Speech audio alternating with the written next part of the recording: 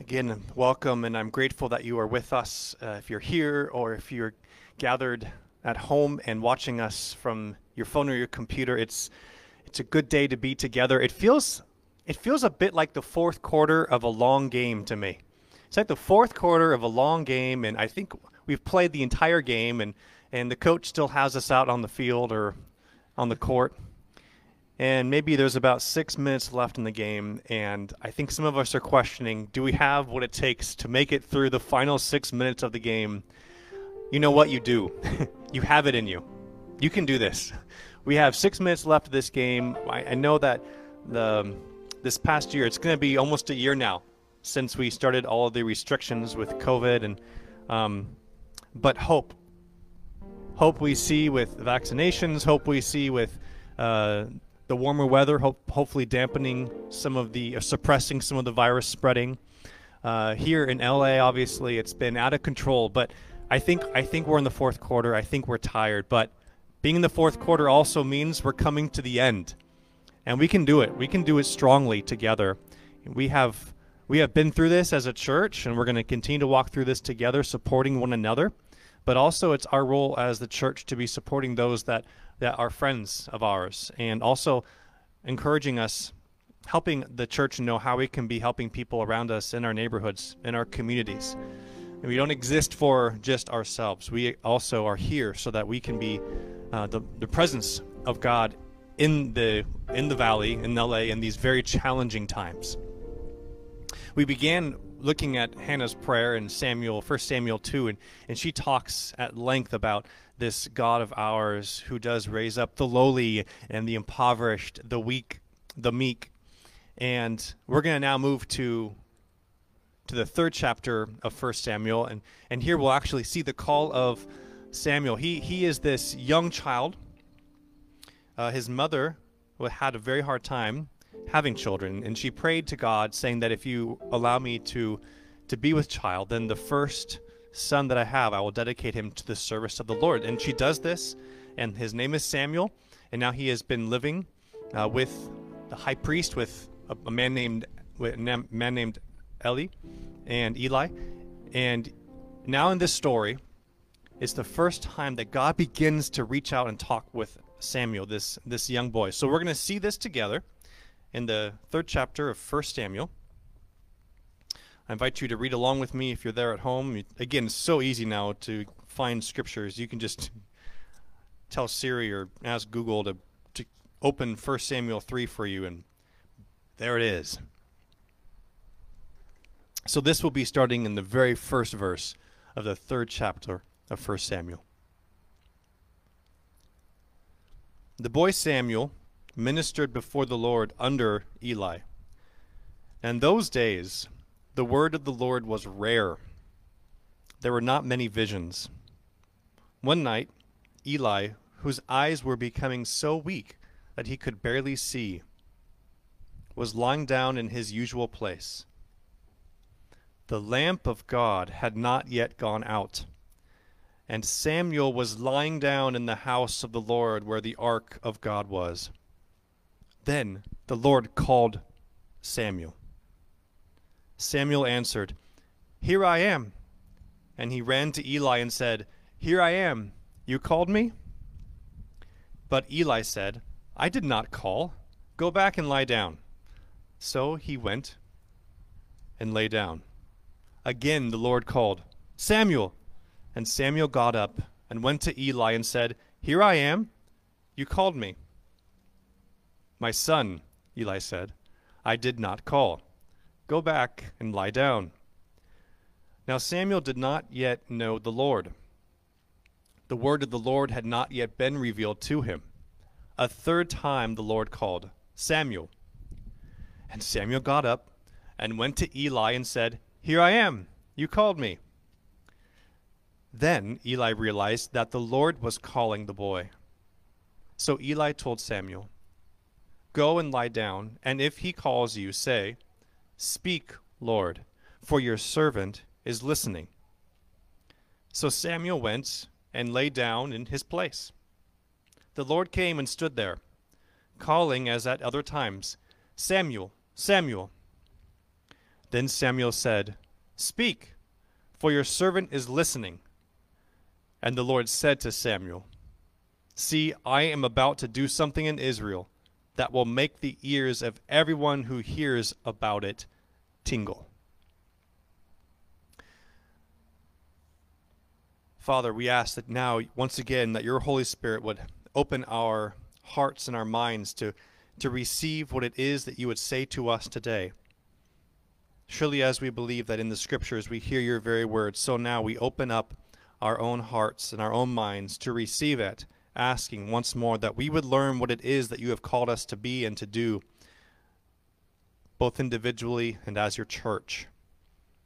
We ask this in the name of God, Father, Son, and Holy Spirit. Amen. What's the backdrop here? What's the backstory? So Eli had two sons, and they were no good. Two sons who were serving in the church, but they were taking advantage of that position. They brought lots of injustice into the place of worship, and as we call them, bad apples. They were rotten to the core. And in fact, part of the sadness of the backstory here is that Eli, the father of these two abusers of the church, while he knew that it was bad and he tried to confront them, he did not go far enough in censoring these two sons of his and disciplining them. Of course, this does not please God, so God has already come and promised to Eli that because of this, because of these sins, because of the way in which they were not following God, that there would be serious consequence. So here we have a backdrop of injustice, a backdrop of impurity, a backdrop of people wanting to come to the Lord to find a certain place of worship, and instead finding once more, just like the rest of the world, it was a place where they found hardship. Now, as this backstory begins to unfold, I think it's important for us to put ourselves as much as possible here with Samuel, here with Eli. Also living in a time where it seems like injustice is the word of the day, a time in which the hardships of the coronavirus have dominated our lives. It says in the very beginning of this passage that it was not common in those days for people to hear the word of the Lord. It was not common in those days, it says, for there to be visions, that God would be coming and showing people a new way forward. And also, almost ominously, we are told that Eli, in his old age, his sight was now dimming, almost completely blind. So on this backdrop, there was a question, I'm sure, rumbling around in the lives of the people. Is this the best that God has for us? Is this the goodness of God promised to us? Is God really going to do something here? Into that story, into that narrative in question, God once more, this spark of life and light shows up. That's been a theme now for us for a few weeks, ever since Christmas Eve, that in Jesus, that in the Lord our God, we have the very spark of life, and that there is no such thing as a dead end, and there is no such thing as a problem or a hard circumstance, a hardship, that the Lord will not enter in and begin to turn for good. And here, once more, we see the Lord come and enter into this place in which the lead pastor of this church is now going blind, both literally but also figuratively, in the sense of the place of leadership and spiritual leadership and proclaiming the good news. The Lord comes, and the first thing that we see is that he calls out to Samuel. But what is fascinating, does Samuel understand that God is calling to him? What must the voice of the Lord be like? How has the voice of the Lord come to you in your life? Have you ever recognized it? Or perhaps like Samuel.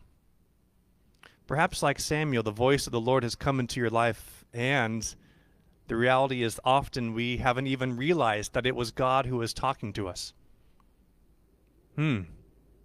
Not just once, but how many times does the Lord call out to Samuel and he doesn't recognize that he's calling to him? 3 times. The same night. You know what else is fascinating? Where is Samuel? He's not just sleeping inside the sanctuary, the temple.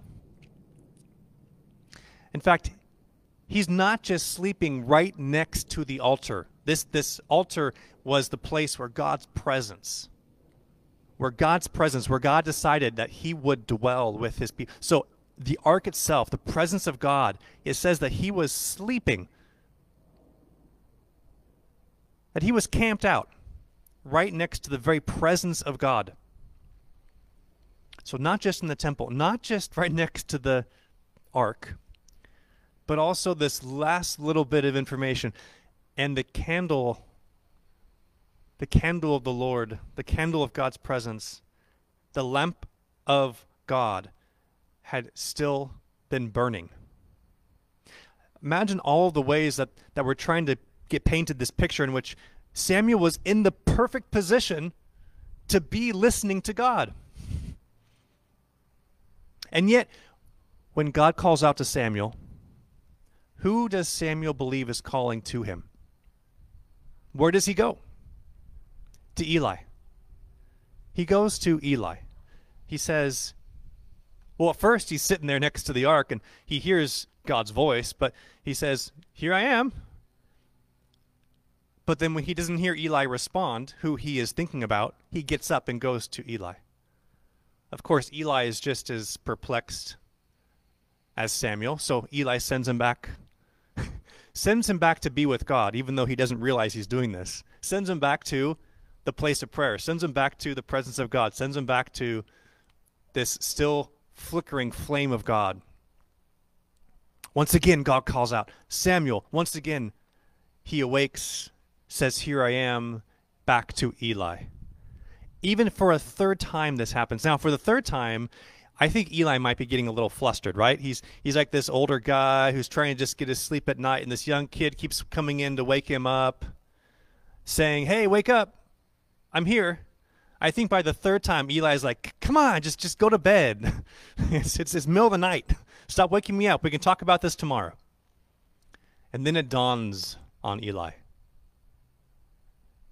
This old man who's going blind, who once knew what it was like to walk in the fullness of God's presence and blessing, realizes that maybe this is happening again.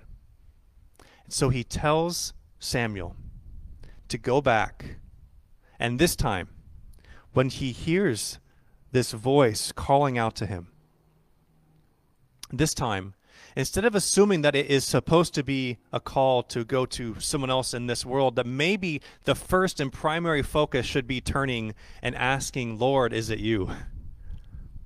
In fact, maybe the first and primary step that Samuel is supposed to take is always assuming that God is saying something in his life.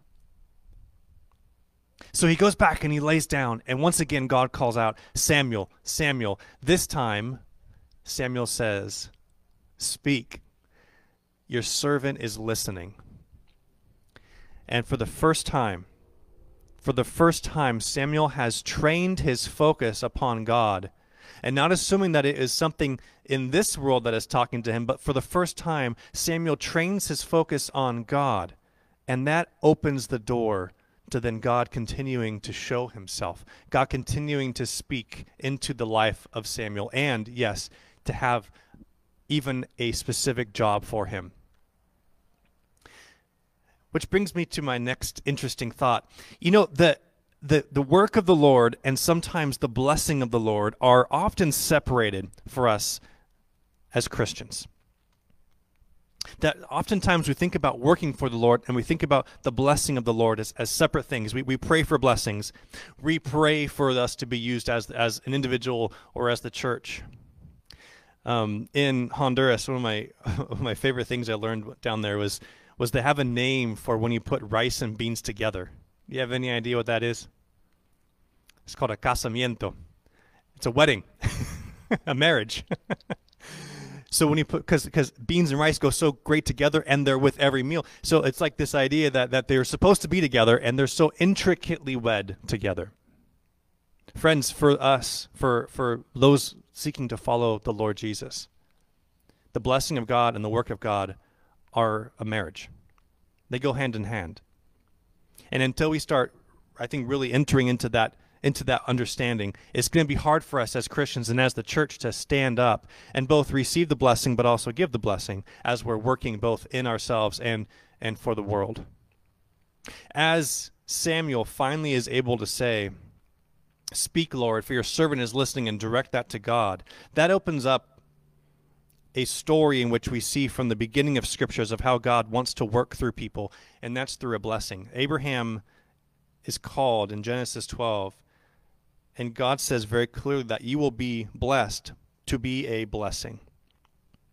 And that's something that Eli and his sons had forgotten, that the blessing of God accompanies those who are going to be serving him.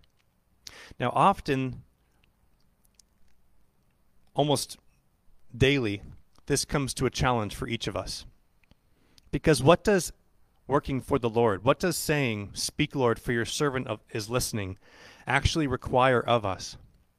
When you open your Bible, every time we need to say, "Speak, Lord, for your servant is listening." Whenever we sit down to pray and to open our hearts in prayer to God, we need to say, "Speak, Lord, for your servant is listening," directing our focus to God.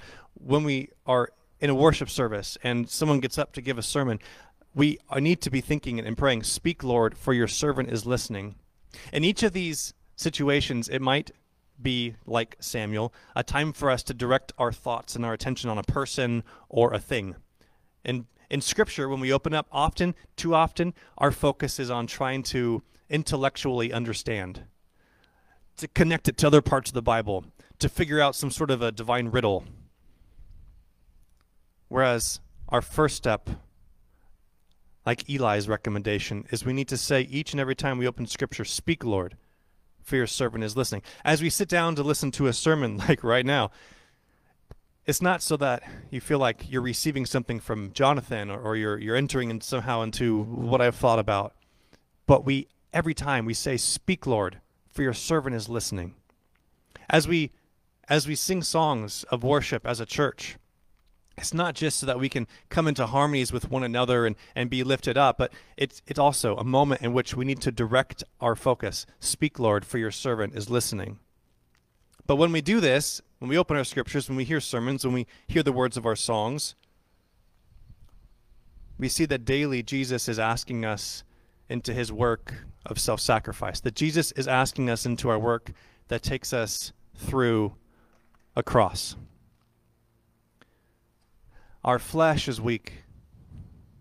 So when we say, "Speak, Lord, for your servant is listening," and when we receive that calling to our flesh, to our human desires, it doesn't seem like the avenue of blessing.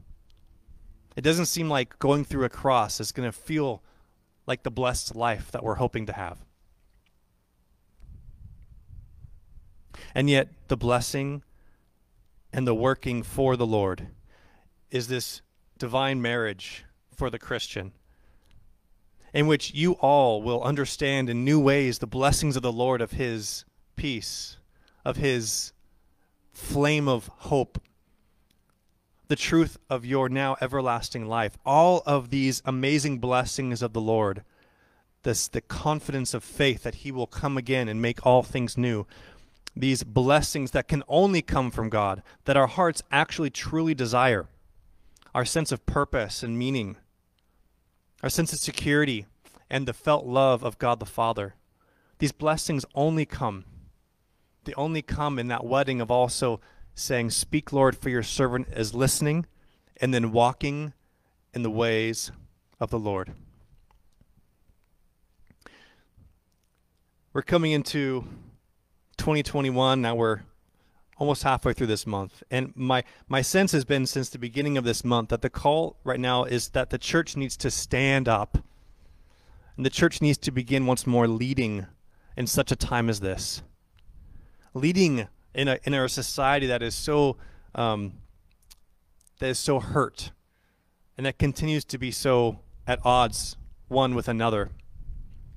And every time we come to Scripture, every time we come into worship together as a church, every time you're at home and you turn something on that is worship-filled or a prayer, as you're in Bible study together, I think our focus needs to be, our first step needs to be exactly what Eli tells to Samuel.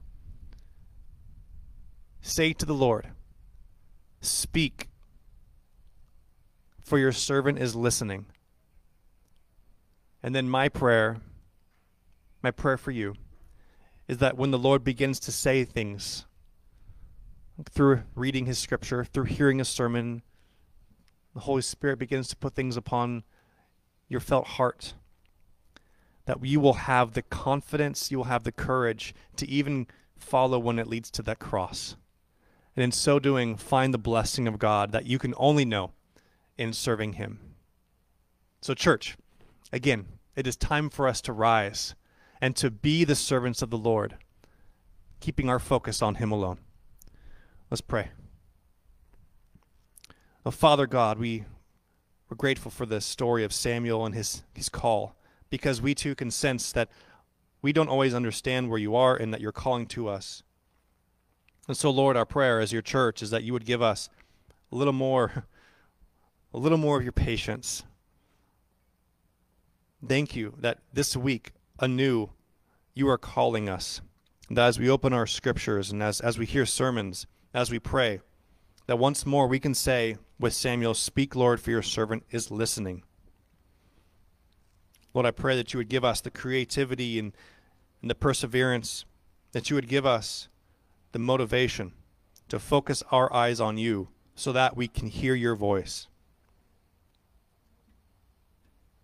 Lord, I pray for the courage of your church to follow your leading, even when it leads through the cross. Lord, I pray for those who desperately wish they could hear your voice.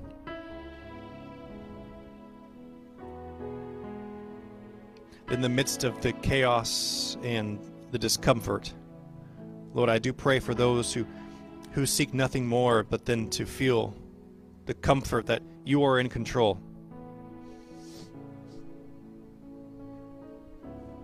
And Lord, for those of us who have not ever been able to come to you and say, Lord, I do seek you as my God. I do seek you as the voice, as the Lord in my life. I ask, Lord, that you would give the seeds of faith and water them in the hearts of those who are walking without that light and that hope. Lord, may each person that you are calling now, may they find the space to land upon faith, to put down roots that you will nourish. But Lord, give them the grace to take those first steps of faith and to see you as their Lord, to see you as their Savior.